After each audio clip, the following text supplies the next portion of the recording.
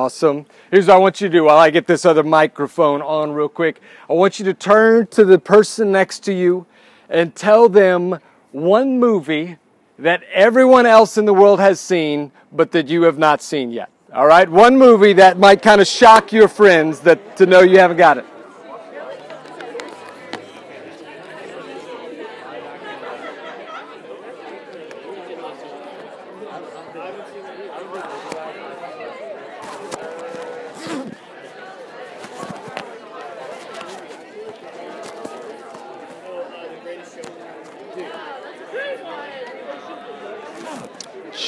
Check one, check 1, 2, check 1, 2.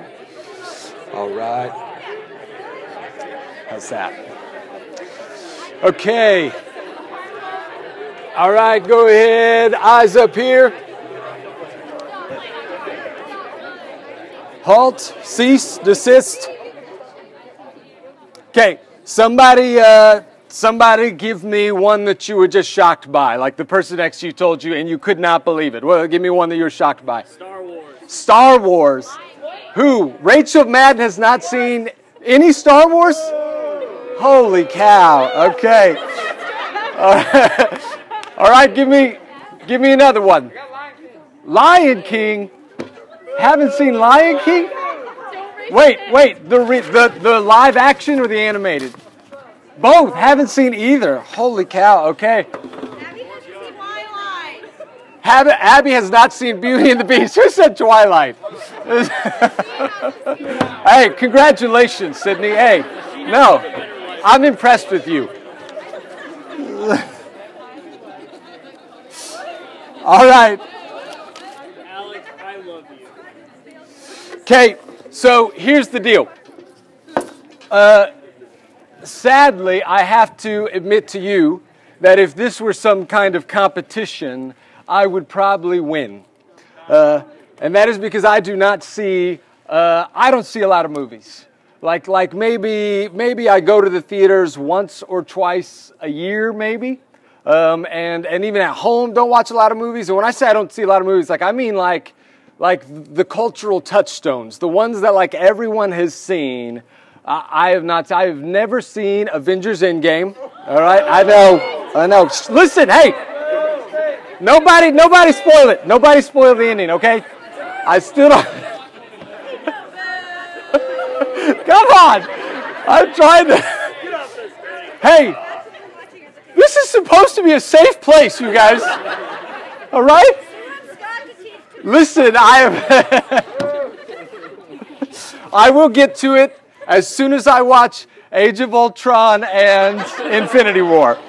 I have never seen a single Harry Potter movie. I have never seen a single Transformers movie. I have never seen a single Fast and Furious movie. And I don't. Come on, somebody's giving me grief over here. All right. Here's the thing. I don't see a lot of movies. And the reason why is not because I don't like movies. And it's not because I don't want to watch movies. I'd love to see Avengers Endgame someday. But the issue is that my wife does not like watching movies. I know. So, and you guys booed me. And I am, the issue is, and it's not like she'll tell you, it's not that she doesn't like watching movies, it's just like whenever the opportunity is there, she just doesn't, what she'll say, we'll get the kids down or whatever, and we'll finally have some kind of quiet and a moment where we can pull up Netflix and do that, and it's always kind of the same thing. She says, I don't have, the emotional or mental, energy to invest in an hour-and-a-half movie right now, or a 2-hour movie, right? I don't know if you've ever been there. So she's like, let's just watch a show. Now, here's what always happens. We watch a show, and then we watch 5 episodes, so we could have just watched a movie anyway, right? But that happens all the time with her. So I don't get to it. Now, I've seen the animated ones, right? Moana, Frozen 2, all those things, right? I have kids, so I've seen all the animated ones. I've seen animated ones you guys don't even know exist, all right? Because we do family movie night every Friday, and there are only so many kids' movies on Netflix. And so, you get to a point where you're watching, poorly dubbed Polish animation, right? And And it's like, so I've seen some terrible movies, all right? But good movies, I haven't seen very many. The one place where I can actually get to watch a movie that I want to watch is on airplanes. It's like the only time. In the summers, I do a little bit of traveling, and when I do that, that's the one time I get to watch movies, which means actually this kind of huge bummer is that there are a number of movies that I've only seen half of. Because, right, if the movie is longer than the flight itself, or if, even worse than that, what's actually the more likely scenario is it's a 3-hour flight and I spend an hour and a half just scrolling through the little screen there trying to make a decision, right? And then I click it and I hear, ladies and gentlemen, we'll begin our descent to Dallas in a moment. And I'm like, dang it. So like The Martian, I cannot wait to see the end of The Martian. I started it back in 2017 on a flight, okay? And I'm one of these days, it's going to be good. I can't wait. I hope I can remember what happened so that the twist will still like get me whenever it happens. I hope I can remember the first part. This is the bummer of my life, that I don't see a lot of movies, and the ones that I see, I only see halfway, which is no way to watch a movie. It's almost worse than actually not seeing it all, to just get to see, excuse me. I'm not getting emotional over that, I promise. It just had something in my throat. To only get to see the beginning of a movie, that's not how movies were meant to be watched. To only ever read the first half of a book is not the way that books were meant to be read. If you only ever get half the story, you're missing out. Tonight, what I want to do is tell you the rest of the story. Many people love the passage that we got to read last week. Last week is for many like a top 10, Ephesians 2, 1 through 10. If you weren't here last week, you need to go back and just read through that one. I'll give you the Cliff Notes version. Paul describes in Ephesians 2, chapter 1, verses 10, how each and every one of us were at one point dead in our sins. That is because we were made to know God and to love God and to be in relationship with Him. The moment we chose to sever ourselves from Him through our sin, to push back against Him and say, I don't want you and I don't want your life, I want to live my own, we began to die inside. A part of us dies. Spiritually, we are dead, and Paul says this is the condition of every human being when they have separated themselves from God. They are lost without Him. They are dead. They are objects of wrath. And then there's this key turn in verse 4, I believe it is, which starts with these two words, but God. But God, who is rich in mercy, because of His great love for us, because of the great love that He had for you, made you alive in Christ while you were still dead in your sins. That is, before you did anything to earn it, before you did anything to make Him like you, before you did anything to deserve it, He already loved you. And He loved you so much that He sent Jesus to make the spiritually dead people like you and I alive in Jesus. Paul says, this is not your doing. You didn't do anything for this. It is by grace that you have been saved. Something you did not deserve, something I did not deserve. And this text is one of the most beautiful ones, and people rightfully love it. But the thing is, if you just stop there, you're only getting half the story. That's where many of us often stop. But that's not where Ephesians 2 stops. That's not where the gospel stops. And so tonight I want to tell you the rest of the story. I don't want you to have to stop partway in. I don't want you to walk halfway up the mountain and then turn around and enjoy the view enough that you decide to go home. I want you to see the view from the top. And so we're going to march through that. I want to kind of tell you, you may have had, did we pass out the little cards? Do people have cards, little pieces of paper? We do not have those. All right. Those will be coming around here in just a second. We gave these to you one of the first nights when we jumped into Ephesians, kind of walking you through our interpretive process. And our interpretive process starts in 3 steps. You'll see it on the card as it comes around, that we start first in this little box on the left. And in that little box on the lower left-hand corner, we call that the aim, the author's intended meaning. That is, when we read the text, we want to try our best to get an idea of what the author meant when he said it, what it meant in that context and in that time. So we explore the background and we explore the text to be able to get those things. When you get that card, go ahead and just write in that bottom left corner, aim. All right? This is what Paul meant. Okay? And then once we've got that figured out, we march up to that top half, which is to timeless principles. That is, these are the truths that apply to anyone, whether they are living in Ephesus in AD 62 when this was written, or they live in Stillwater in 2020, or they live in Greece in the year 1300. These truths apply to everyone. So you can write timeless principles up there. And then once we figure those out, we move down into this section that says today's application. That is, how does this affect the way we live today in America, in the 21st century? How do I live my life as a result of this text? Well, our text tonight, Ephesians chapter 2, verses 11 through 22, actually lends itself really well to seeing how this process works. So tonight, I want to kind of actually walk us through this just so you can see and get a better glimpse of how we're studying and interpreting the Bible each week when we do this. So you can kind of go through, and I'll give you a few key points, but as we're reading through, if there's something that sticks out to you that goes, I think this is what Paul's trying to communicate, write it there in that bottom left-hand corner. I'll give you a few as we jump in, but we are in Ephesians 2, starting in verse 11, if you want to turn there.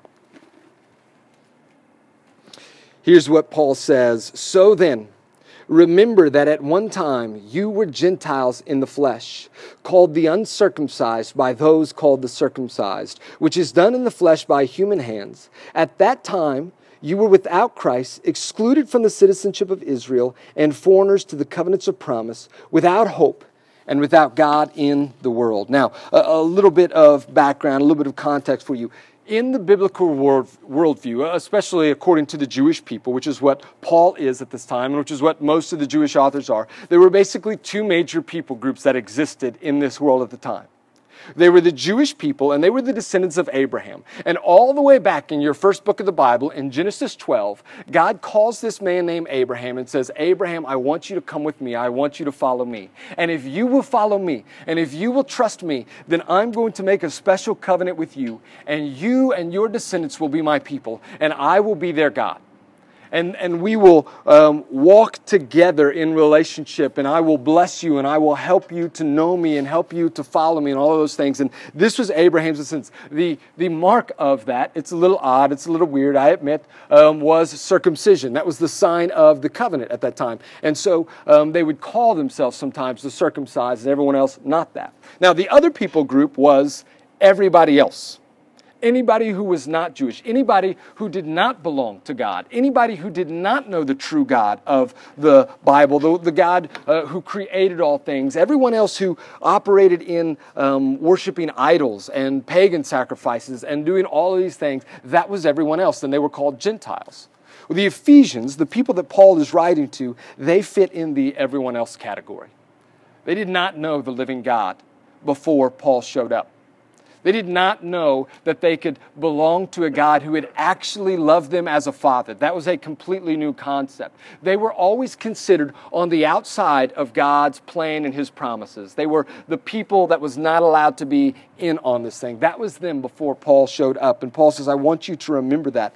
And there was this deep divide that sat between the Jewish people and the Gentile people. So deep was this divide and so real was the tension between these two people groups that many like good Jewish people wouldn't even share a meal with a Gentile, wouldn't even enter into the home of a Gentile for fear that they might get like the Gentile's sinfulness or dirtiness on them. And there's some of this separation that was kind of okay and to be expected. Because you see, the Gentile people, as I mentioned, they did a lot of things that were wrong, that the Jewish people had committed themselves not to do. They weren't going to worship idols, which means they're not going to hang out with Gentiles who are sacrificing to idols and then eating that kind of food at those feasts. They're not going to hang out with Gentiles who are engaged in all kinds of sexual sin and sexual immorality when they've made a vow that they're going to live a life of holiness and purity. And so there are some things that were natural between them. That were even okay, that caused there to be a separation. But then there was this other thing that kind of happened inside of them, is this worldly human tendency that kind of sits in all of us. This tendency in every single human to naturally divide between us and them. To put people into categories and to find myself lined up with all the people who are like me, and to enjoy being around those people, and then to take all the people who are not like me and put them in another category. And the tendency when we divide between these is always to begin to, over time, if our hearts are unchecked, we naturally begin to distrust the people who are in the them category, to fear the people who are in the them category. And often that leads to even a hatred or a disdain of, because they're not like us, because they don't get it like us, because they're less than like we are. It's a means in many people's hearts of allowing themselves to feel better about who they are by pushing down on someone else. I can justify myself. I can make myself worth feel better if I can tell myself that you're worse than me. But this was never God's plan when He called the people of Israel.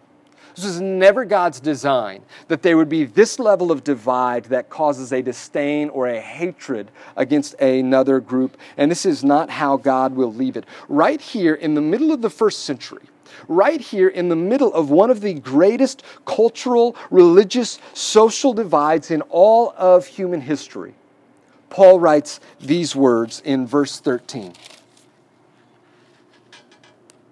But now, in Christ Jesus, you who were far away have been brought near by the blood of Christ. Now, everything in this text tonight hinges on that verse right there. But now you who are far away have been brought near. This is, by the way, the fundamental problem of every human being and every human heart, is that you and I are far away from God. That our sin makes us far away. And this is therefore the fundamental problem behind every other human ailment or difficulty. And anything that exists in the world, racism or injustice or hatred or violence or selfishness, all of that is a result of this fact that we are far from our home. And when we sever ourselves from God, we naturally begin to sever ourselves from what we're supposed to be and from other people around us. And Paul then also says, though, if this is the universal problem, then the universal solution is this, that you have been brought near by the blood of Jesus. And actually, this is actually if I were to give you your first little aim, your first major point that Paul is trying to make in this text, it's this, that the blood of Jesus brings everyone back near to God. Everyone who will place their faith in Him, no matter how far they are, everyone can be brought back to God through the blood of Jesus. Paul continues, though, and stresses a new section that you may have overlooked before, verse 14. For He is our peace, who made both groups one and tore down the dividing wall of hostility in His flesh. He made of no effect the law consisting of commands and expressed in regulations, so that He might create in Himself one new man from the two, resulting in peace. He did this so that He might reconcile both to God in one body through the cross, by which He put the hostility to death. And this is the part of the story that we often leave out, and that's this. Here's actually the second key thing that you can write down, that Jesus' death does not just reconcile human beings to God, it reconciles them to each other. That's the part of the gospel that we often leave out. It's the part that we overlook, that it was not just meant, although the most important part is that Jesus brings us back to the Father, but it was not simply meant to do that, but also to reconcile human beings back to one another. If you were to travel to Jerusalem during this time when Paul's writing these words, what you would find is that the temple itself in Jerusalem was built up on this, it was called the Temple Mount, and then there was this elevated platform up on the mount itself on which the actual structure sat. And the temple faced out towards the east. And if you were to go out from those temple doors, the entrance there were a series of different courts that appeared right there in front of the temple. The first court was the court of the priests. And as the name suggests, it was a place where only the priests could go. It was the actual courtyard where the sacrifices were being made, where some of the incense was being burned and all of those practices were taking place. The court of the priests, and only those in the priesthood could do that. And then if you were to go a little further out and a few steps down, you would come to what was known as the court of Israel. And the court of Israel was the place where all the Jewish men could come to the temple to worship the living God, because God was said to be dwelling there in the temple. And the court of, the Jewish men could come into that court, but no further. And there they could pray, and there they could worship, and there they could bring their sacrifices to the priest. And if you were to go out a few steps more and a little bit further down, you would come to the court of women. This is where many of the offerings were taken, was there in the court of women. And this is where all the Jewish women were allowed to come to Jerusalem and come to the temple and worship God there before Him in Jerusalem every year. And then if you were to go many steps down, 21 steps down, and much further out, you would come to this outer court that was known as the court of the Gentiles. And that court was divided from all the other courts by this 5-foot thick wall. And all along those walls sat these signs that were kind of hung in various places. In 1871, archaeologists dug up one of those walls and discovered one of those signs. It was written on there in both Greek and in Latin, these words: "Let no foreigner enter within the parapet and the partition which surrounds the temple precincts. Anyone caught violating will be held accountable for his ensuing death." In other words, if you cross this line, you try to come any closer to this temple, any closer to this God, any closer to this people group, and you will have yourself to blame for the death that we bring onto you. It was a very strong signal, a very strong sign to them of simply this: you have no part in us, and you have no part in our God. No matter how much they might want to, no matter how much you might be convinced that He's the real God, no matter how much you might want to be a part of this, you have no part in Him. If you read in the verses we just read, verses 14 through 16, Paul says these words, that in Jesus, He has torn down the dividing wall of hostility. And I can't prove it, but I think that Paul has that actual image in his mind when he writes it. That this giant wall standing between everyone else in the world, the Ephesians and everyone else, and the people of Israel and the God they worship, that has been torn down now in Jesus. He has taken these two people groups who could not be further apart, who could not be more different, who could not have more tension between them, and He has not just made them equal before God. No, He has made them one. He's made one new person out of them. That's what he says over and over again. He says that God did this so that He might create one new man, and so that He might reconcile both to God in one body. Listen to this. The intention when Jesus died on a cross for you was never just to save you. It was never just to give you a personal relationship with Him. Both of those things are real. Both of those things exist, but He wanted more for you and for the rest of the world. Read on in verse 17. He came, that's Jesus. Jesus came and proclaimed the good news of peace to you who were far away and peace to those who were near. For through Him we both have access in one Spirit to the Father. So here we see that the point of Jesus' death was not just to make Gentiles Jewish. No. Paul says that actually Jew and Gentile alike both needed the gospel. Jesus came to proclaim the gospel of peace to those who were far and to those who were near, the Jewish people, the people of Israel. They both needed Him. In fact, there was more than one barrier sitting up on the Temple Mount back in AD 62. There was not just that big giant wall there between the Gentiles and everyone else, but if the priests were to go inside to the temple itself, what they would find is this giant thick curtain hanging from top of the ceiling all the way down to the bottom that separated them and the rest of the world from what was called the Holy of Holies.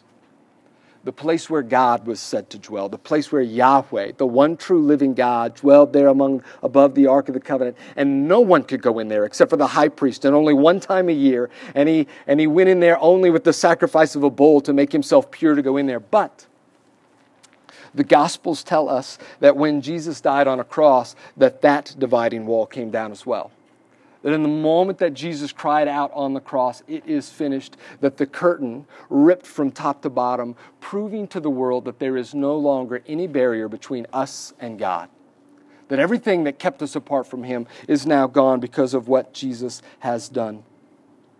From here, Paul will go into a series of metaphors describing our new identity. Here's what he says in verse 19. So then, you are no longer foreigners and strangers, but fellow citizens with the saints and members of God's household, built on the foundation of the apostles and prophets, with Christ Jesus himself as the cornerstone. In him, the whole building being put together grows into a holy temple in the Lord. In him, you are also being built together for God's dwelling in the Spirit. So he lists off all these different kind of word pictures describing what the Ephesians now are, what these Gentile people now are. He says they are fellow citizens. They are members of God's family. They are a building of God, and not just any building. They are the temple, the holy temple, the place where he dwells. And what we see in these passages is two things. First, that my identity as a Christian is derived first and foremost from Jesus, and not from my race, and not from my class, and not from my social status, or from anything else.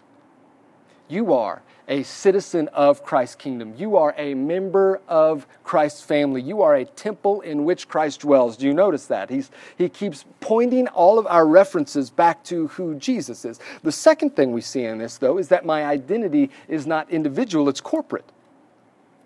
That I am with you, a member of God's family. I am with you, the temple of the living God. Here's the third thing I would give you to write down in that aim section. One of the things Paul is trying to communicate is this, that my identity is bound together with my brothers and sisters, and it is defined by Jesus. My identity is bound together with brothers and sisters, and it is defined by Jesus. That is reality. It's not a matter of if I will be unified with you or not. It's a matter of whether I will live out the reality that is already true, what Jesus has already done for us. Whether I see it or not, whether I realize it or not, I am unified with my brothers and sisters of a different race. My black brothers and sisters, and my Asian brothers and sisters, and my Latino brothers and sisters. Whether I believe it or not, or want to believe it or not, I am unified with brothers and sisters of a different political persuasion. I mean, Jesus makes it so by his death. And so it is true, and it is there for us to live out. We're going to take a break for just a minute, and then we'll come back and unpack how we live this out now.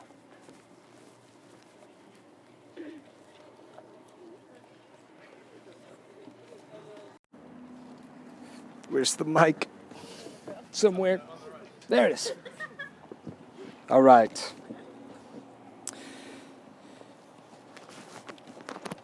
Okay, so we've got some really amazing truths that come out of Ephesians 2. The question is, how do we move those truths into our context today? And so whenever we're doing this, the first thing we want to do is right there on your chart, we want to try to find some of the timeless principles that come out of those things. When I say principles, I'm talking about what are some of the commands that this scripture has for all people? What are some of the truths that we ought to cling to or live by that are said in this text? And of course, by timeless, I mean that they would apply to all people in all places at all times.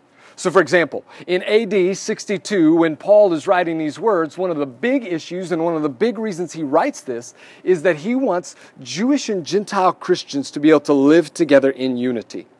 That these two people who stand far apart need to be able to come together because they are one in Christ. That's not so much an issue for us today. And so we're not trying to figure out how do we achieve Jew-Gentile unity together in our church today. But there is still a timeless principle that we can grab from that, and that is true for all times and all places. Here it is.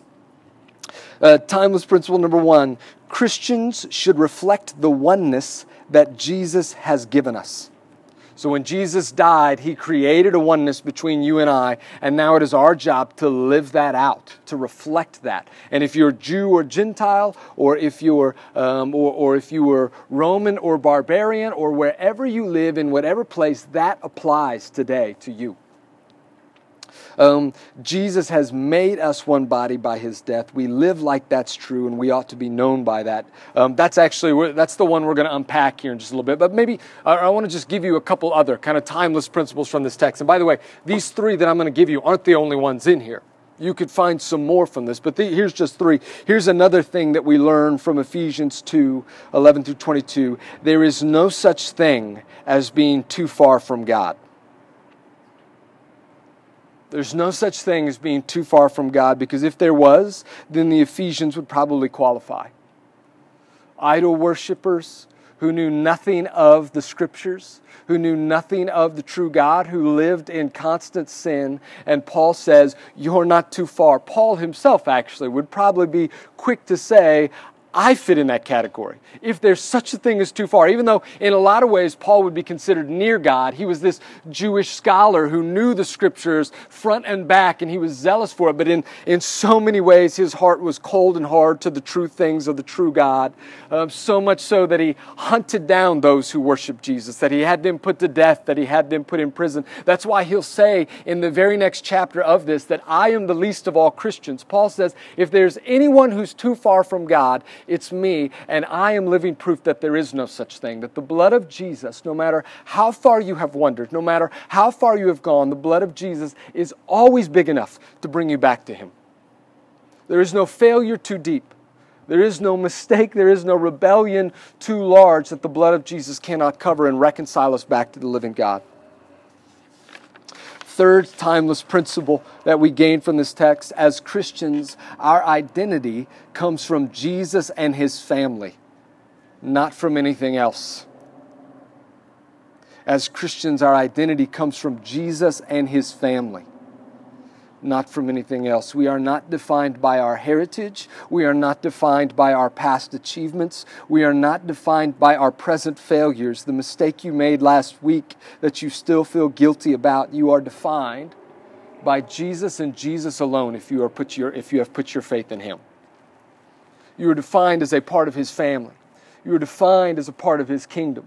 You are defined as a part of His temple. You are in Christ, and that's who you are. And that's true whether you're reading this in AD 62 from the city of Ephesus, or whether you're sitting on a couch in Stillwater, Oklahoma, or whether you're sitting somewhere in Athens or Cairo or wherever you are. That is a timeless principle that is true at all times, in all places, for all people when they place their trust in Jesus. So the question now is, how do we move from the timeless principles to 2020? How do we take the truths that we read from this text and we move them into our context today? And I want to go back to that first principle there that I just read to you, that as Christians we are to reflect the oneness that God has given us. And I want to just give you 2 points of application. We're not going to take long at all. Most of our work was up front today. So we're not going to take very long at all. I just want to unpack a couple points of application for you. If we are to reflect the oneness that Jesus gives us, then here's the first point of application in that bottom right corner. Then you ought to commit yourself to the body of Christ. We talked about this a couple weeks ago when we talked about commitment to community and making life in the body a priority.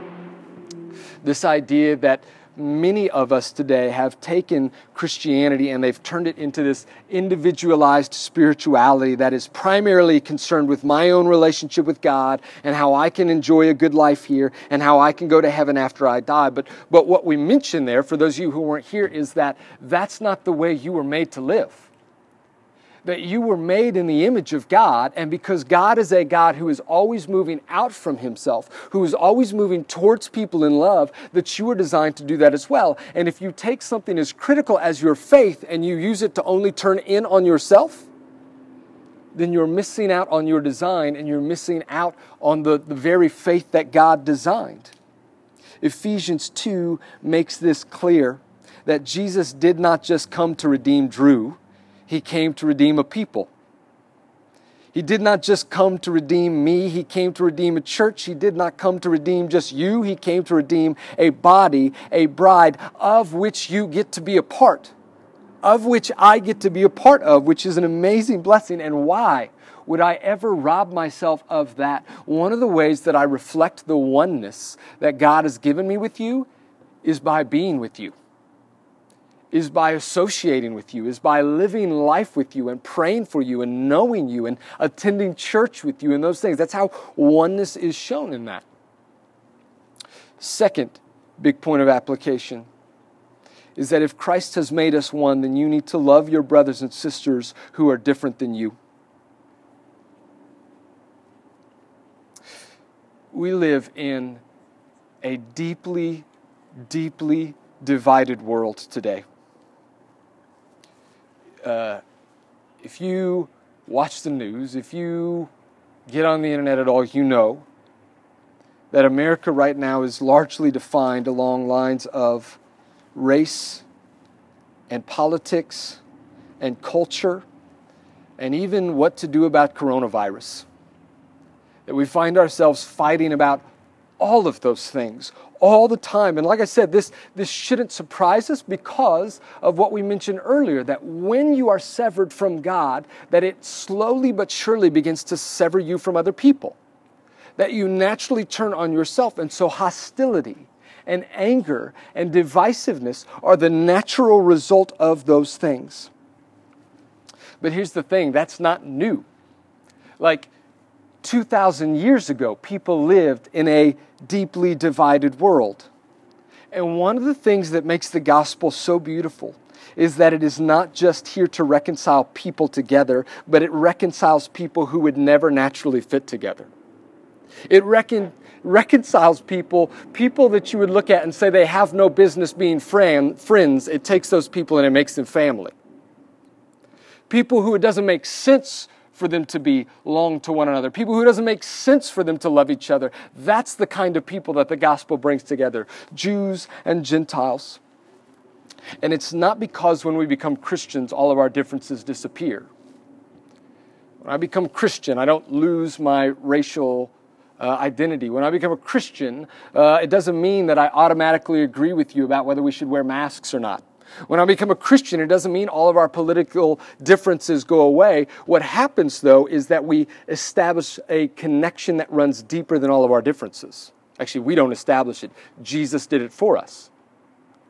That no matter what you believe about politics, no matter what your race or class is, you and I, if you are a follower of Jesus, you and I have something that runs deeper than all of those things, and that is that both of us belong to Him.